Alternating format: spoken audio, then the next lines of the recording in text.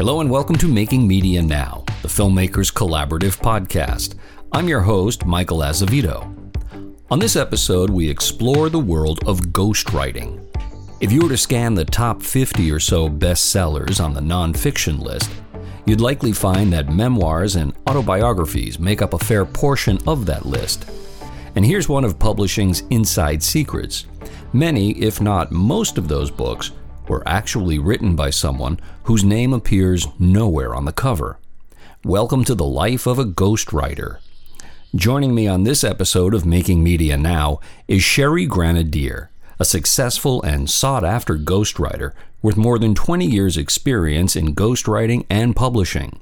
Sherry has ghostwritten and edited over 150 books, including 5 that made Amazon's bestseller list.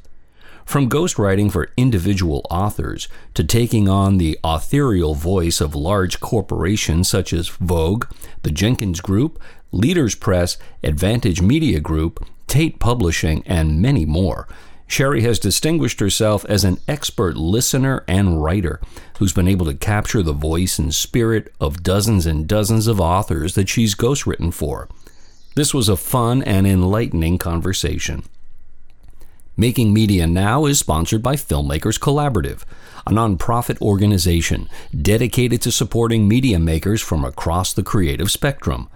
From providing fiscal sponsorship to presenting an array of informative and educational programs, Filmmakers Collaborative supports creatives at every step in their journey. To learn more, visit filmmakerscollab.org. And if you're enjoying this podcast, please do share, leave a review, and follow. And now on to my conversation with Sherry Granader. Hello, Sherry Granader. Welcome to Making Media Now. Hi, Michael. How are you today? I'm doing great. Where are you speaking with me from? Maryland, about an hour and a half south of D.C. Wonderful. So, Sherry, you are the author, the ghostwriter of over 150 titles, at least 4 of which have spent time on Amazon's bestseller lists. Yes. I'm going to assume that a good portion of our listeners have at least heard the term ghostwriter. But what's your kind of elevator pitch for what a ghostwriter does? A ghostwriter basically helps a person that wants to create a book to get it done, positioning them as an expert in their field, and allows them to, get it done in a timely manner.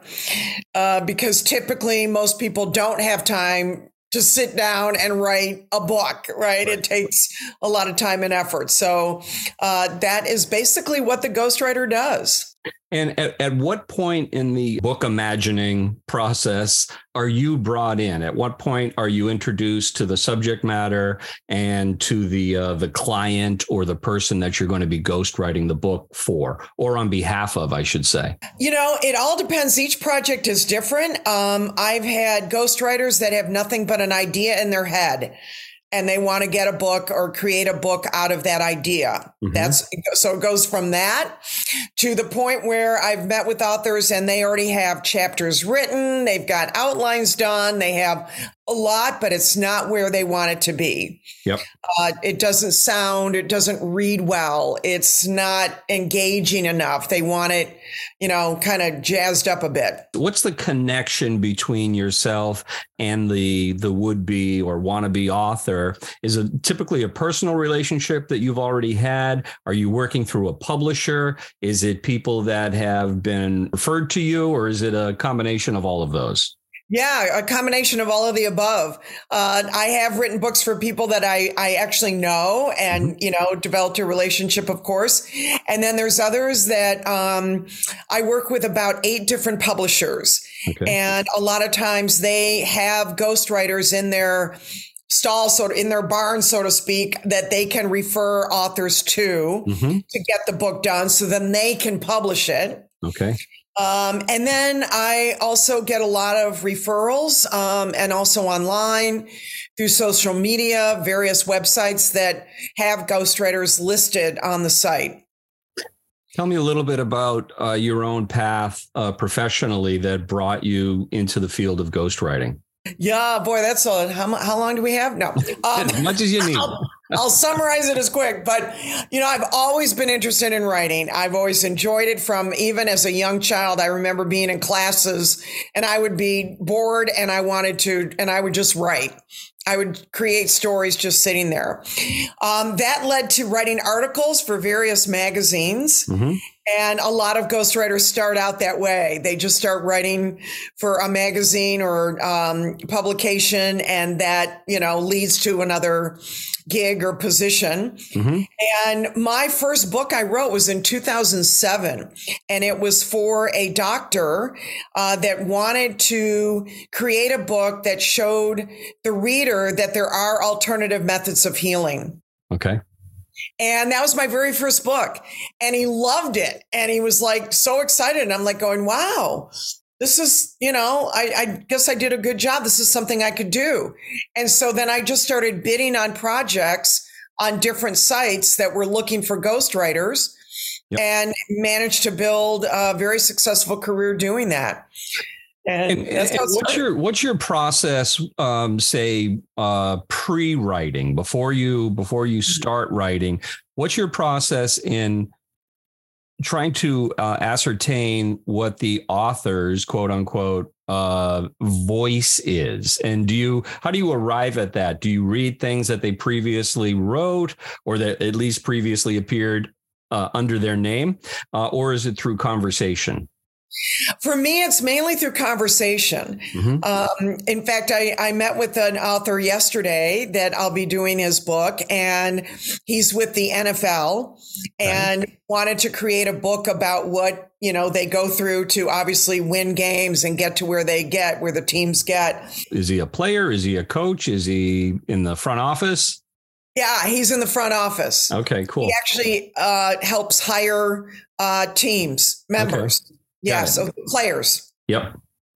And so it's very important that when I start a project like that, obviously capturing his voice through meeting with him once a week.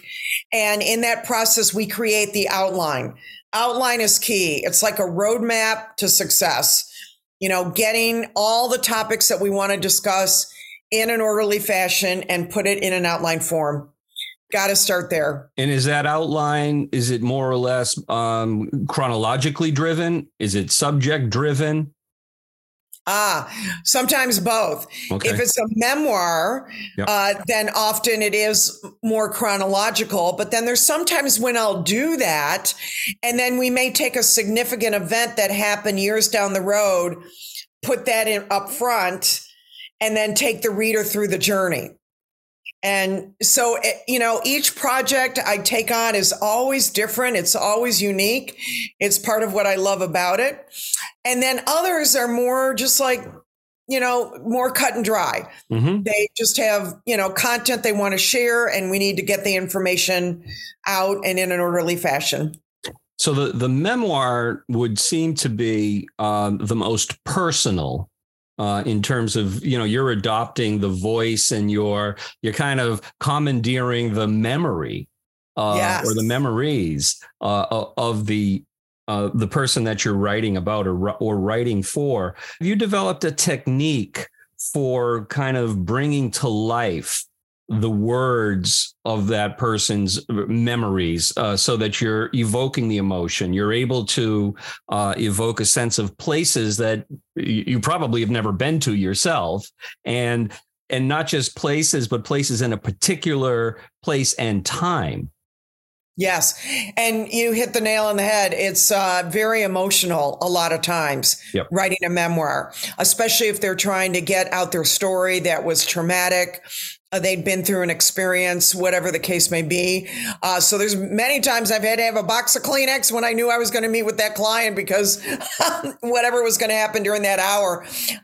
For me, I also did quite a bit of interviewing on television and radio for many years. And that has helped me significantly through this process of getting a memoir written. So I like to ask those questions. I dig in. In fact, it's so funny because they'll say, wow, no one's ever asked me that. Or, I didn't think anybody would want to know that. Or do you think that's important? I'm like, yeah, it is, that kind of thing. Yeah, that's kind of a tell that you've touched upon something worth revealing when nobody's ever asked it before.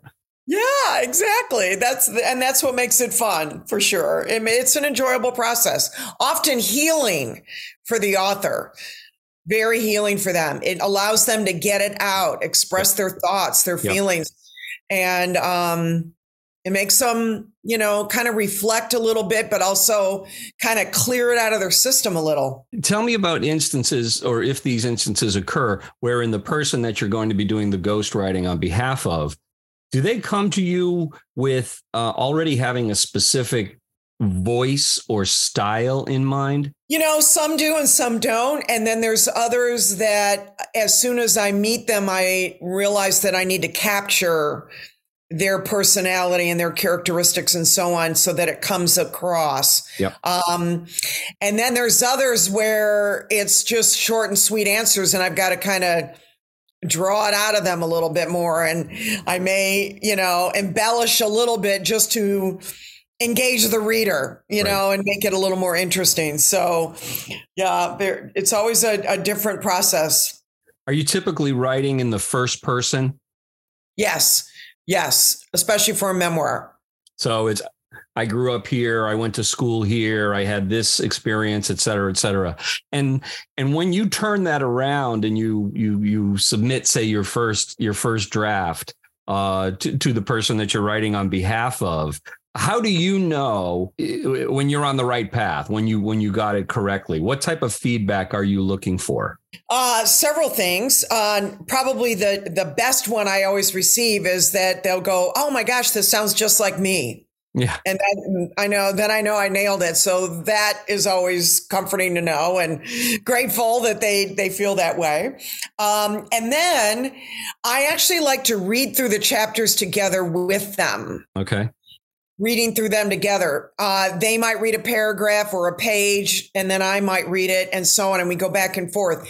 And the reason why I like doing that is because they often have light bulb moments during that process. Yep. And we can nail it and get those ideas right then and there. So it's a very efficient way to get that done. And if there's something, and then it's more about, the details. Did I get that right? Do we need to change this and that? So again, it's part of the process, the content editing.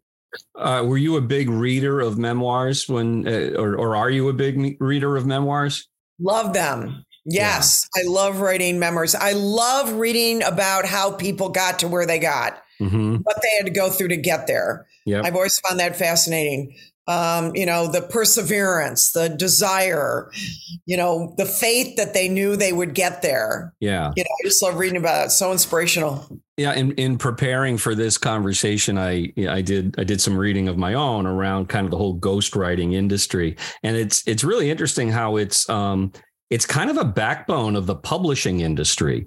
There's publishing is obviously a huge industry. And I think to the average layperson, when they think bestsellers, they're thinking about the top 10 or 20 or maybe 25 books on whether it's a New York Times bestseller list or Amazon, and both in fiction and nonfiction. But if you look at the nonfiction, you look at what percentage are memoirs.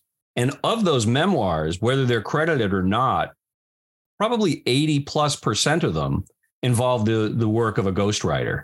Oh, yeah. And then beyond the immediate bestseller list, memoirs sell hugely because I think a lot of people share that the opinion about them that you just shared with us around how did this person get from place A to place B? And in almost every case, whether the ghostwriter's name appears on the cover or not, a ghostwriter was used to help elicit that story. How crucial to that kind of branding process, really, for the person you're writing about, how crucial does that ghostwriter relationship come to be once you've kind of established that dialogue that you were speaking of? Yeah. And that's very important because actually the ghostwriter can play a big role in their branding of the author. Yep. And that helps allow for a consistent voice for them both on social media, their website, appearances, whatever they have to, get done. Because I've always said this, the hard part's not writing the book. It's once it's done is getting it out there, the marketing out there. And Yeah. do you play any role in that, or is that part of the marketing department of the publishing company? Both. I deal with publishers that offer that. Okay. They call it a publicity wheel, and they kind of plug the author into that publicity wheel, which would be anything from email blasts, social media posts, television, radio, newspaper, print, magazines, you name it. And depending on the author and that experience. The other way I help my authors is get them listed as a national speaker with speaker bureaus throughout the United States and Canada, which is something I have done and did for many years. And I found it was the best way for me to sell books. I would sell a case of books in 20 minutes at the back of the room after I spoke. Were those books that you yourself had written or that you'd ghostwritten? That I had written. Okay, cool. Yeah. And I was so amazed at that. As soon as I got through speaking, often at events, they would have a back of the room table and they just call it back of the room sales. And people would line up to get a book. And that's the beauty of having a book, because when you go at an event and speak at an event, they want to take a piece of you home with them. Sure. And a book is the best way to do that. Along with memoirs and nonfiction titles that kind of serve as the backbone of the publishing industry these days, audiobooks play a huge role. Do you have a sense of what percentage of the books that you are the ghostwriter on go on to have an audio version? Yes, quite a few. I want to say 70%, maybe more. Yep. And I've also done that as well, narrate the book as well as write it. And that is a big factor when it comes to narrating, because the first question I ask, if I get asked to narrate their book and I didn't write it, is if it's been edited. Yeah. And that is a key factor. Yeah, most definitely. Yeah. There was a book I remember, I'll never forget. I thought, yeah, okay, I'll write it. It was on a Mediterranean diet. And I started reading it and I was like, oh my God, after the first paragraph, I was like, I can't narrate this. It's got to be edited. So, but that turned into an editing. Absolutely. Yes. Yeah. Yes. I admire your entrepreneurism. Yeah. And to talk about unsung heroes, if ghostwriters are unsung heroes, then editors are unsung heroes to the unsung heroes. Yeah, exactly. Oh my God. Such an important part of the process. So you mentioned ghostwriting memoirs, and you just mentioned one on the Mediterranean diet. I know you've done a whole bunch in the field of nutrition, fitness books, business books. Do you have a preference? Wow. Yeah, I guess I do. I'm still passionate about nutrition and health.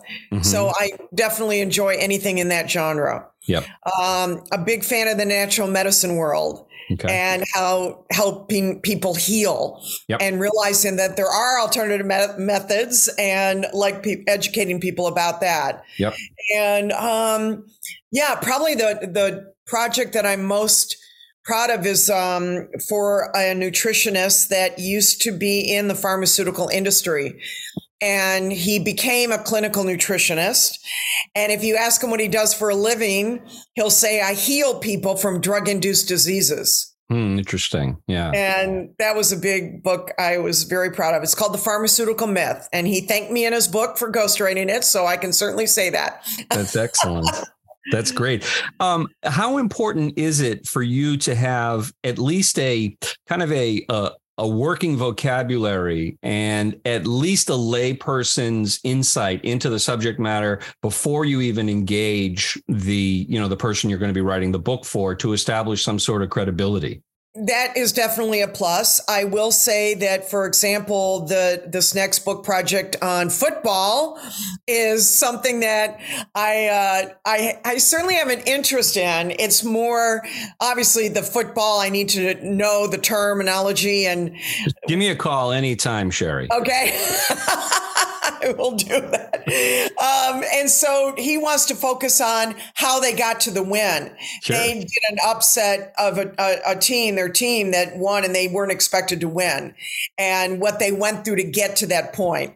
And that's mainly what the book's about. So yes, I'm doing more research on terminology and football terms. So how did this in this instance, and you don't have to give any specifics if you choose not to, but how did this particular author find you? And you know, if I'm going to assume he's a male, the guy who's part of the front office for an NFL team, did he have any notions around, you know, about what quote unquote type of person would be able to tell his story best? You know, I have to say that he found me through a publisher that I actually work with. So I was listed with that ghostwriter. The ghostwriter that originally started on the project was not able to complete that. But the chapter that they particularly wrote was not what he was looking for. Got it. And so then the publisher came to me and asked if I would get it done right, where it needed to be. And I was like, absolutely. So that's how he found me. Is there a process or a necessary sublimation of the writer's ego when you're choosing to serve as a ghostwriter? And I'm wondering if there's a particular type of writer who is more likely to find success as a ghostwriter versus another type of writer. Got to get the ego out of the way for sure. And talk about why that might be important. Yeah. You know, I get asked that a lot. People ask me, your name's not on the book anywhere. And I'm like, no, operative word ghost. And then there's other authors that are so thrilled with the process and what we went through to get the book done. They want to put me on the cover. And I'm like, thank you very much, but that's not what I do. I mean, is that's there would there be a downside in your mind to being credited on the cover? Like, you know, the such and such a story by Joe Smith with ghostwriter. Yeah. Probably not. Probably not. I think it would depend on the subject matter. Yep. In certain cases, and that would be the key factor. But I really prefer to position the author as the author. Yep. And, you know, and let them take that to the next level, whatever door that opens, which it will open a door for them. You understand that book will open a door for them. How many titles are you typically working on at one time? Maximum 3. Okay. Ideally 2. Yep. But then there's times when I end up overlapping and I end up working on 3 at the same time, you know, that sort of thing. So what's your process for, you know, shifting from one to the other and getting back into that voice, into that person's head, getting back into the position where you're, okay, I got to revisit seeing the world through this person's eyes? Yeah, exactly. You know, I'm very methodical as far as that goes. I schedule it just like I do my workouts. Yeah. Smart. You know, if I don't schedule it, you know, it just makes it easier for me to do that. So I'll think, okay, today's day is this author's day. And my head will be in that author's work and meetings and whatever the case may be. Yeah, I'm always interested when I talk to particularly writers because they all seem to have a somewhat different process that works for them. But what's your day look like? Well, I get up early. I'm up at 5 usually every morning, and I spend an hour in prayer and meditation. Okay. Very important for me to start my day that way. And then I work for the next 3 hours, typically, working on whatever book project I've got at that time. And then I stop and teach a class, a fitness class. Okay. I teach yoga, Pilates, enhanced fitness for seniors, all of that. Cool. And then I get back to the writing. And then, so that's how it goes. When you're mapping out almost a timeline or a production schedule for a particular book, are you having to build in time for research, or has someone else already provided you with the research and you're going to turn that into prose? How does that work? Yeah, some people will provide me with the research and they want that part turned into a chapter, book, whatever the case is, how much of it. Yep. And then there's others that I have to do the research. So yes, I have to build in that time to do that. Okay. And that is just part of the process. But I've been doing that for so long that I'm pretty good at getting that done pretty quickly. When I've read about ghostwriters who have written books on behalf of, very, well-known, laudable people, you read about the book was the product of, 4 calls a week for 3 years. Tell me about sort of the longest undertaking that you've had to engage in. And I'd also be interested in hearing about the shortest. Typically, the way I work, if it is a memoir, I like to interview the author once a week for an hour. Okay. And I actually can create a chapter out of that 1 hour. Okay. Yeah. Typically. Yep. That allows me to create 3 chapters per month. Mm-hmm. If the last week of the month, we read through the chapters together. However, there are other projects that, like, for example, I'm doing a business book for a company in Ireland. Yep. And that book is going to take probably 2 years to complete, to be honest. And why is that going to be so time consuming? For one, the research is more intense. I have to gather a lot from different places, and a lot is not in writing. So I've got to transcribe the content, the videos, whatever that is involved for that particular topic. Mm-hmm. So that this project is definitely more time consuming for sure. And it's going to take longer. But typically, it takes me 4 months to write a 150-page book. Okay. And is there a sweet spot in terms of length of books that you're producing? Yes, 150 to 175, definitely under 200 pages. Okay. And I found that, readers really typically want to read a book under 200. If it's over 200, that's a bit much. Books of that length would work particularly well, as you mentioned before, if it's somebody who's a noted expert on a particular topic and they're doing the speaker circuit, or they're promoting the book through their own website or through their own personal brand, then that 150 to 200 pages does kind of sound like the sweet spot around, for those people who want to take a deeper dive into that person's life or their work. Yes. And that is 150 to 175 pages on a Microsoft Word document. Mm-hmm. When you turn that into a 6x9 book, it's going to be definitely closer to 200. Sure. Pages by the time we're all said and done. Have you had situations where, you've contracted to write the book, you've had some preliminary conversations with the individual, but you get a little bit down the road and realize, wow, this person's just not interesting, and I have to make them interesting? I do. Yes. I do. What's your secret then, Sherry? Yeah. I might ask some more questions about their particular situation and then find that little nugget. Right. That really makes them sparkle. Right. And, brings out their true nature.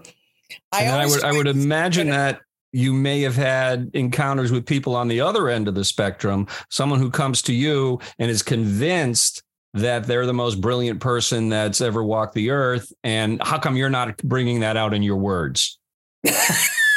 Yeah, that's true. And yeah, they're in a world of their own. I have come across those authors. And, while it's difficult, I do, try and do my best to get their voice heard. Yeah. And I think that's mainly it. They want to get their opinions, their thoughts out, what they believe and what they want to do. There's this great Saul Bellow quote that I read years ago, where he said, a writer is a reader moved to emulation. I'm wondering what your thoughts are around, like, if you had to list the 3 most important attributes for a successful ghostwriter, what comes to mind? Be personable when you interview or talk to an author.